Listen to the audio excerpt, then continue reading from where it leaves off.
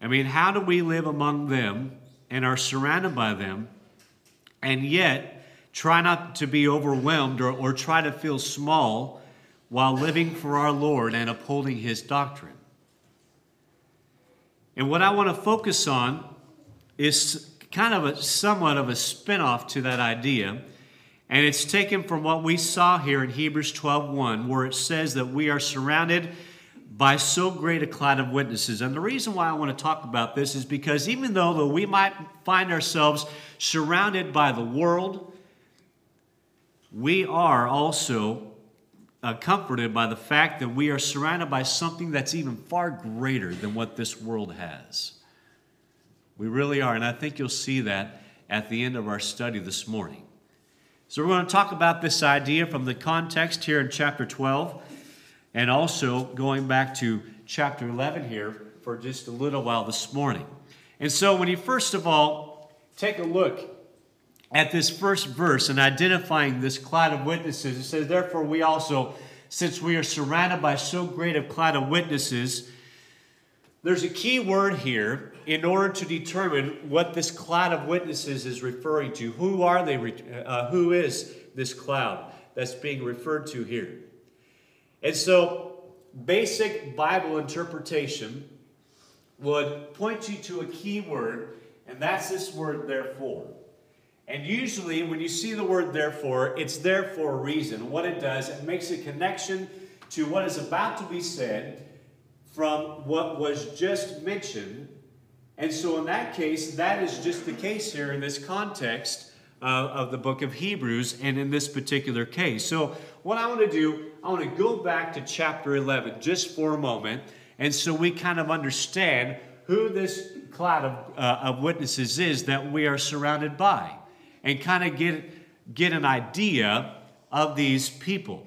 And so you have chapter 11 of Hebrews, and we know that this chapter is labeled the Heroes of Faith, or the Hall of Faith. And we read about great people in this chapter. I mean, we read about people of faith like Noah, where he displayed his faith by building the ark over such a long amount of time. It took about 120 years to build the ark, but he was persistent, and his faith kept him going to build that ark. Not only that, but we are also, it also mentions the faith of Abraham. And the Bible says there in the context that Abraham, he showed his faith by leaving his homeland to go to a different place, and he had no idea where he was going. God said, I want you to go to this place. And Abraham said, all right. He left everything behind and did that. And he showed his faith. And from that, from him and Sarah, Isaac, the child of promise, was born, and a great nation came about from that. You talk about the faith of Moses, that is mentioned here in chapter 11, to leave the easy life of an Egyptian and to join his true nation, the Israelites, and endure hardships for the rest of his life in the wilderness. That's faith. But what I want to do is begin reading here in verse number 32. Because you got kind of a summary now of how people displayed their faith in various ways. Because it says, and what more shall I say? For the time would fail me to tell of Gideon and Barak and Samson and Jephthah, and also of David and Samuel and the prophets, who through faith, what did they do? Well, they subdued kingdoms. They worked righteousness, obtained promises, stopped the mouths of lions, quenched the violence of fire, escaped the edge of the sword. Out of weakness were made strong, became valiant in battle, turned to fight the armies of the aliens. Women received their dead raised to life again. And so within this is just a whole slew of acts of faith. You have here Gideon, and you might know the story of Gideon, to where even though Gideon, he started out with a great number in this army, and God said, oh, you got too much. And it kept dwindling down to just 300 guys.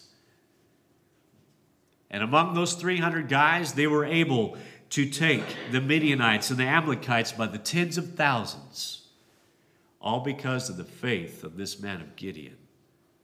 Not only that, Barak, he led 10,000 men of Israel against the mighty foe of Sisera and his men, and they were victorious in their battle. according to what we see in Judges chapters 4 and 5. You have Samson that's mentioned here. Now, sometimes people question the life of Samson, thinking, how in the world is he mentioned here in faith? But he is. He was a man of faith. And the writer, divinely inspired, penned his name here. But he displayed his faith in God toward the end of his life, and God used him to kill many of the Philistines. You have Jephthah, and like Samson, he was far from perfect, but he showed his faith in the Lord through battles with the Ammonites and the Ephraimites. And then you got David, and so much can be said about the faith of David and his life. But one phrase really puts it into perspective, that he was a man after God's own heart. And he displayed his faith in so many ways. And God gave him victories in his life. You got here Samuel. Samuel was a great prophet, and he was the last judge of Israel. And he was very influential when the kings began to come in to be established in the nation of Israel. He helped King Saul. He helped also King David. And he provided spiritual guidance to them. And then he talked about here about them subduing kingdoms, and these men mentioned did just that due to their faith. These people worked righteousness. Also says that they had obtained promises. A couple in perspective was that of the nation of Israel, where they received the promise of the land of Canaan. You have also Abraham, where he received the promise of this child, Isaac. Even though they were advanced in age, God still gave them a child. And so they lived by faith in anticipation that that would come. He also mentions that stop the mouths of lions. And of course, our mind is taken to Daniel, when Daniel was thrown into the den of lions there in Daniel chapter 6, and how he was not harmed by those lions. Quench the violence of fire. And this happened when Shadrach, Meshach, and Abednego, when they were thrown into that fiery furnace, but they didn't die. Not even the evidence of being around fire was on them. But because of their faith, God saved them from that fire. And then he mentions that some escaped the edge of the sword, talking about David, Elijah, Elisha in their lives. And also women received their dead raised to life again. There are two examples of this in the Old Testament. You got that of the son of Jephthah's widow died, but due to her faith, Elijah raised her son from the dead. And you got the Shunammite son, where they had passed away, yet due to her faith, Elisha raised him from the dead. And so I quickly went through all that, and I want you to understand something, that there were great victories because people had faith in God. And God blessed these people. So they died in faith. But I want you to understand something as we continue reading. The tone changes. Yes, we're still talking about people of faith, but not every time that people had faith, not every time they had victories. And sometimes it was very difficult for people because of their faith. Look here as we continue on to verse number 35. Others were tortured,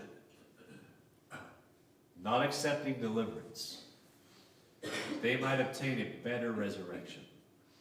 Still, others had trial of mockings and scourgings, yes, and of chains and imprisonment. They were stoned. They were sawn in two, were tempted, were slain with the sword. They wandered about in sheepskins and goatskins, being destitute, afflicted, tormented, of whom the world was not worthy. They wandered in deserts and mountains and dens and caves of the earth. And so, when the Bible mentions that some were tortured, not accepting deliverance, this word tortured, it's an interesting word. It actually means stretch. And although we don't find examples in the scriptures where the disciples of the Lord were tortured in this way, we do know that it happened because the writer, divinely inspired, wrote these things about how people in former times have shown their faith in the Lord. And it's amazing to me with this phrase, not accepting deliverance, that tells me that they had a way out. They had a way to denounce their faith and to escape that type of torture. But they chose not to. They'd rather be tortured and have their faith in the Lord than to deny him. That's a person of faith.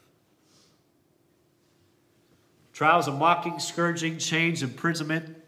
An example of this was Samson, who was mocked before the Philistines after he had been captured, after he had been imprisoned.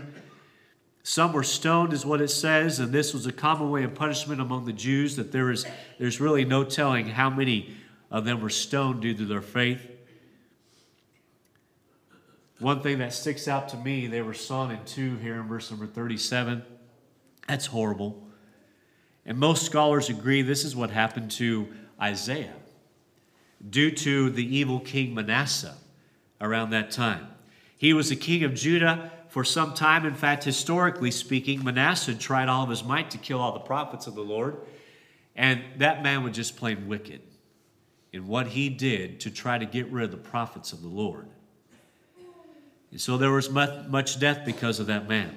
There were others who were slain by the sword. Some prophets were killed by the sword. In fact, Uriah was one of them. Elijah mentioned other prophets who had died by the sword. In fact, Elijah was even worried himself that he was going to be the next one. In fact, he wanted to just give up and call it quits because of the pressure. Others wandered about in sheepskins and goatskins, being destitute, afflicted, and tormented. And one particular account that this happened was with the prophet Elijah. He was driven away from his home due to his faith in the Lord. And basically, he was an outcast to everyone that was around him, since those who were around him that he was surrounded by rejected the Lord. There was no safe place for the prophet Elijah. And then it says, of whom the word was not worthy. And the phrase stands out to me in the midst of a contrast that is shown through these individuals of faith and the opposition that surrounded them. Because even though they lived on the earth and among these people, what they did is that they showed and they lived their way, showing this world was not their home. They were looking for a better place, a homeland, after this life is over. And they lived their lives in faith. Even though these bad things happened to them, they still had faith in God that it was going to be worth it in the end. And so we see a sad and tragic outcome for some of these people who showed their faith in the midst of being surrounded by the enemy. But I want you to know something from what we've seen this morning. Yes, we're going to have victories because of our faith. And we're going to have times where really all is right in the world. And we're going to have times where we feel great about walking with the Lord. But really the harsh reality is that not everything is just blue skies and sunshine. And I say that because I want all of us, I want you and I to be ready for times like that. And to be aware that times will come. Times have come in our lives, haven't they? Where it's been hard. It's been hard, and it tests our faith. I mean, it's tough to read about what we just read about how these heroes of faith suffered and how they were rejected and how they were tormented. And they died because they were surrounded by people who did not appreciate the Lord and did not appreciate His commands and His way. And you're going to encounter people who will not appreciate the Lord or appreciate the Scriptures at face value. And you know what? You're going to be the one who's going to be ridiculed because of that. You're going to receive pretty much the bad end of the deal because of that. And it doesn't have anything to do with you. It's their view of God, and it's their view of the Scriptures. And they take it out on us because of that. We're going to be mocked. We're going to be looked down upon. We're going to be looked at as closed-minded individuals who are not accepting or tolerant with things that are happening in this society and the changes in this society. And people are going to question why we're so closed-minded and don't consider everyone who has accepted Jesus in their heart to be in the Lord's church. And I want you to be aware of this, not because I want you to be scared and try to avoid these types of people, but I want you to be ready for it.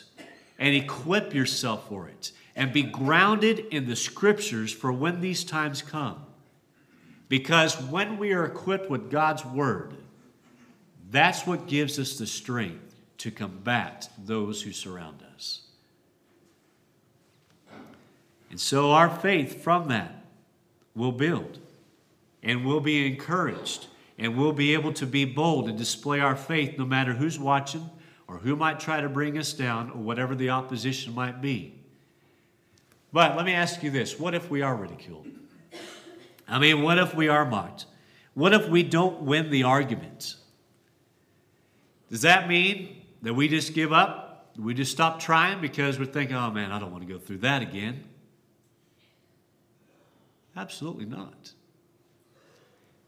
Because what we do is that we learn from those encounters, don't we? And I believe that we actually should have the same attitude that the apostles had at the end of Acts chapter 5.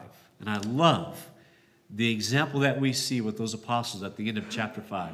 Because those apostles were threatened. Don't ever preach Jesus Christ around here again and go off on your way. And we don't want to hear about you guys teaching about Christ being the Messiah and being the Son of God. They were beaten. They were mocked. And when you read those words at the end of Acts chapter 5 and their reaction to that, do we read where they just said, well, we don't want to go through those beatings again, so we better just kind of lay low, be quiet about it? No. But they went out their way rejoicing. And we find later on as we read throughout the book of Acts and also the following letters, they kept on preaching Christ. But you know why they went on their way rejoicing? Because the scripture says that they were counted worthy to suffer for his name's sake. They had the correct perspective. And even though they were threatened, it did not waver. Their faith did not waver because of any of that. But you know that there's another reason why being ridiculed should not stop us in our faith with the Lord, and it's because of what we see again, actually at the end of this chapter here. It says, and all these, having obtained a good testimony through faith, did not receive the promise. God provided something better for us that they should not be made perfect apart from us. And so when it's talking about them receiving this promise, I mean, yes, we know that the Israelites, they inherited the land of Canaan. It took a little longer because of their disobedience, but they finally received that promise. God was faithful to that promise, wasn't he? And so they received it. And when you think about Abraham, yes, Abraham received the promise from God by receiving a son in whom all nations would be blessed. But the promise that's mentioned here is not talking about those things. You know what the promise that is mentioned here is? The promise of the Messiah. The promise of Jesus Christ coming to this world and saving us from our sins. And so they didn't receive that promise because they never saw the Messiah in their lifetime. But we have, haven't we? I mean, not in our lifetime, but we read about him in the scriptures. And we know he came. And we read about the scriptures and we read about the great thing that he did, how he provided salvation to all of us, how we can have a new life, how we can have hope, how we can inherit heaven. Those are great things. And so we have this advantage. And so that's reason enough to keep our faith strong in him. And so all of us now brings us back to chapter 12 again, where it says that we are surrounded by this by so great a cloud of witnesses. And again, I ask, what's this cloud of witnesses that we're surrounded by? We're talking about all those in chapter 11 who lived their lives of faith. But not just those people, but others who are not mentioned here who have lived their lives of faith as well. You've got family members who have lived lives of faith and have died in faith will be included in this cloud of witnesses. We've had past members of this congregation and also the Brundage Lane congregation that have passed on. But yet, because of their faith in the Lord, they are part of this cloud of witnesses that we are surrounded by to encourage us to keep on going and to hold faith hold our faith strong. And so, the writer likens our lives of faith now to a race. And keeping this in mind, with being surrounded, he talks about now, he says, let us lay aside every weight and the sin which so easily ensnares us. So let us run with endurance the race that is set before us. And so, we're in a race. And those of us who are faithful, those who are faithful, who have gone before, are surrounding us and cheering us on, if you will, to run and finish this race in this life.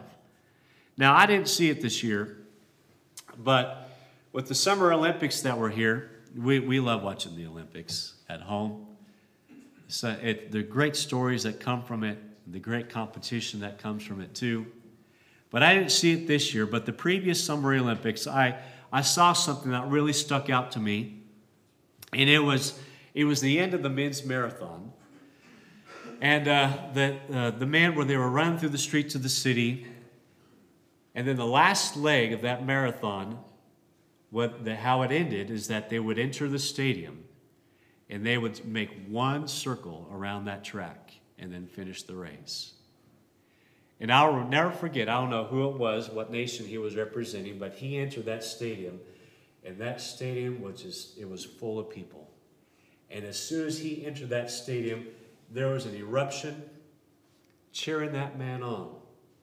And the look on that man's face was just priceless, because he knew he was at the end, and he saw all those people and all the cheers.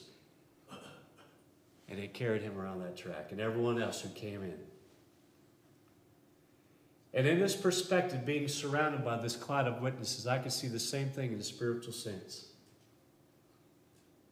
And loved ones who have gone on before us, and seeing them cheer us on. I can picture Grandma Pat, Grandma DeGoff, Grandpa Osburn cheering us on so that we finish our race. You know why? Because it's worth it. It's worth it. What a great cloud we are surrounded by. These people of faith. There's something that we have to do as we race. It says here that we have to get rid of the weight. And that weight is sin or anything else that might lead to sin. And trying to run without a weight is not productive, but in time it's going to weigh us down. And really the race is going to be burdensome, and it's going to be even more difficult. And I like what David wrote in regards to this. The 119th Psalm, verse number 37. Turn away my eyes from looking at worthless things, and revive me in your way. And I like that. I like that perspective that David writes, because David knew where his focus should be and where it needed to stay away from. Anything that is not helping us run the race is worthless and is not needed in our life.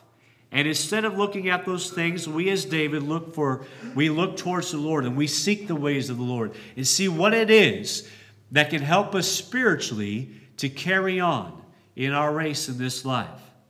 And there's something else about this race that's mentioned here in verse number 1, is that we know, he says, it's an endurance race.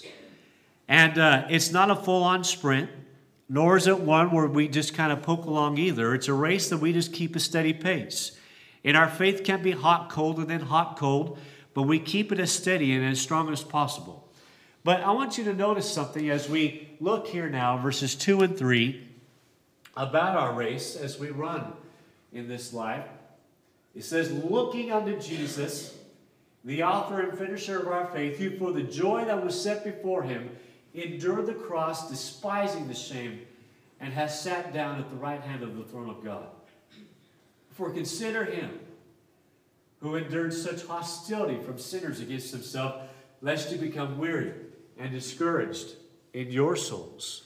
And so, really, here, to me, it's a bit ironic, if you will, because yes, we have the cloud of witnesses surrounding us, an example of how to run this race. And yes, it provides us encouragement to run well.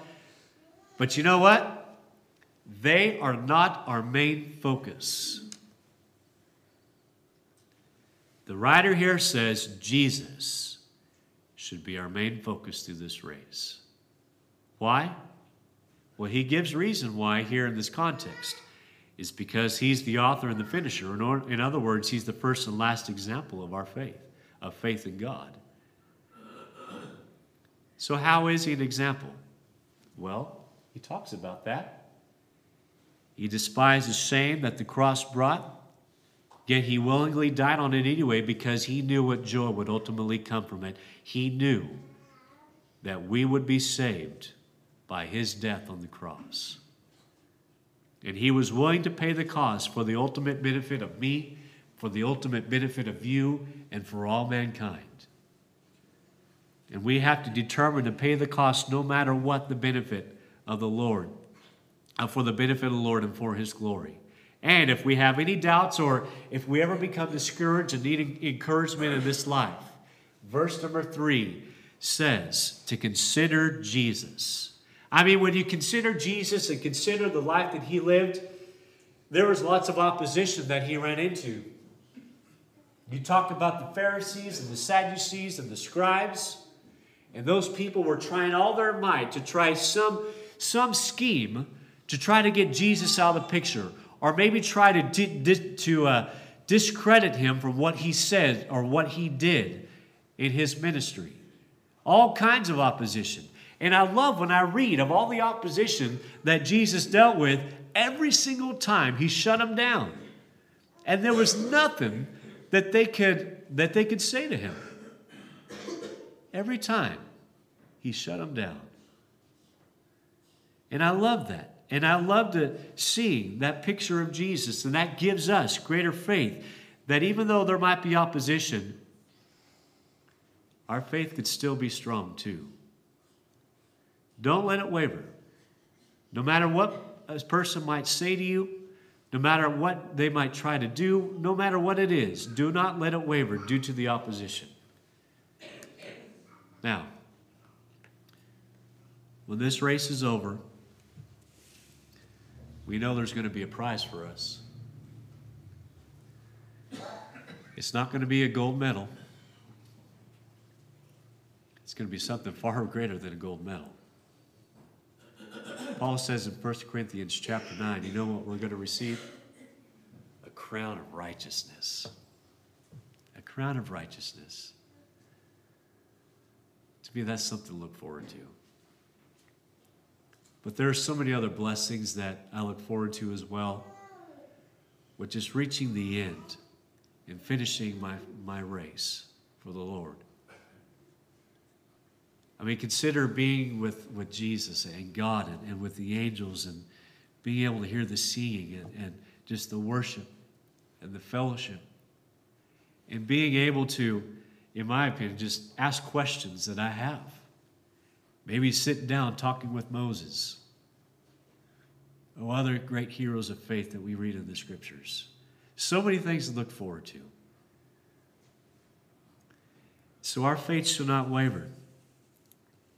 And I want to tell you, it's going to be worth every effort that we put into our race for the Lord. Even considering those who have gone on before and surrounded by this great cloud of witnesses, they're cheering us on to finish. We thank you for listening to our podcast put on by the Church of Christ at 2215 Plans Road in Bakersfield. If you would like any additional information, or you would like to receive a free Bible correspondence course by mail, please email us at info@churchofchristbakersfield.com. Our service times are Sundays at 10:30 a.m. and 5 p.m., and Wednesdays at 7:30 p.m. Please make plans to join us. We would love for you to be our honored guest.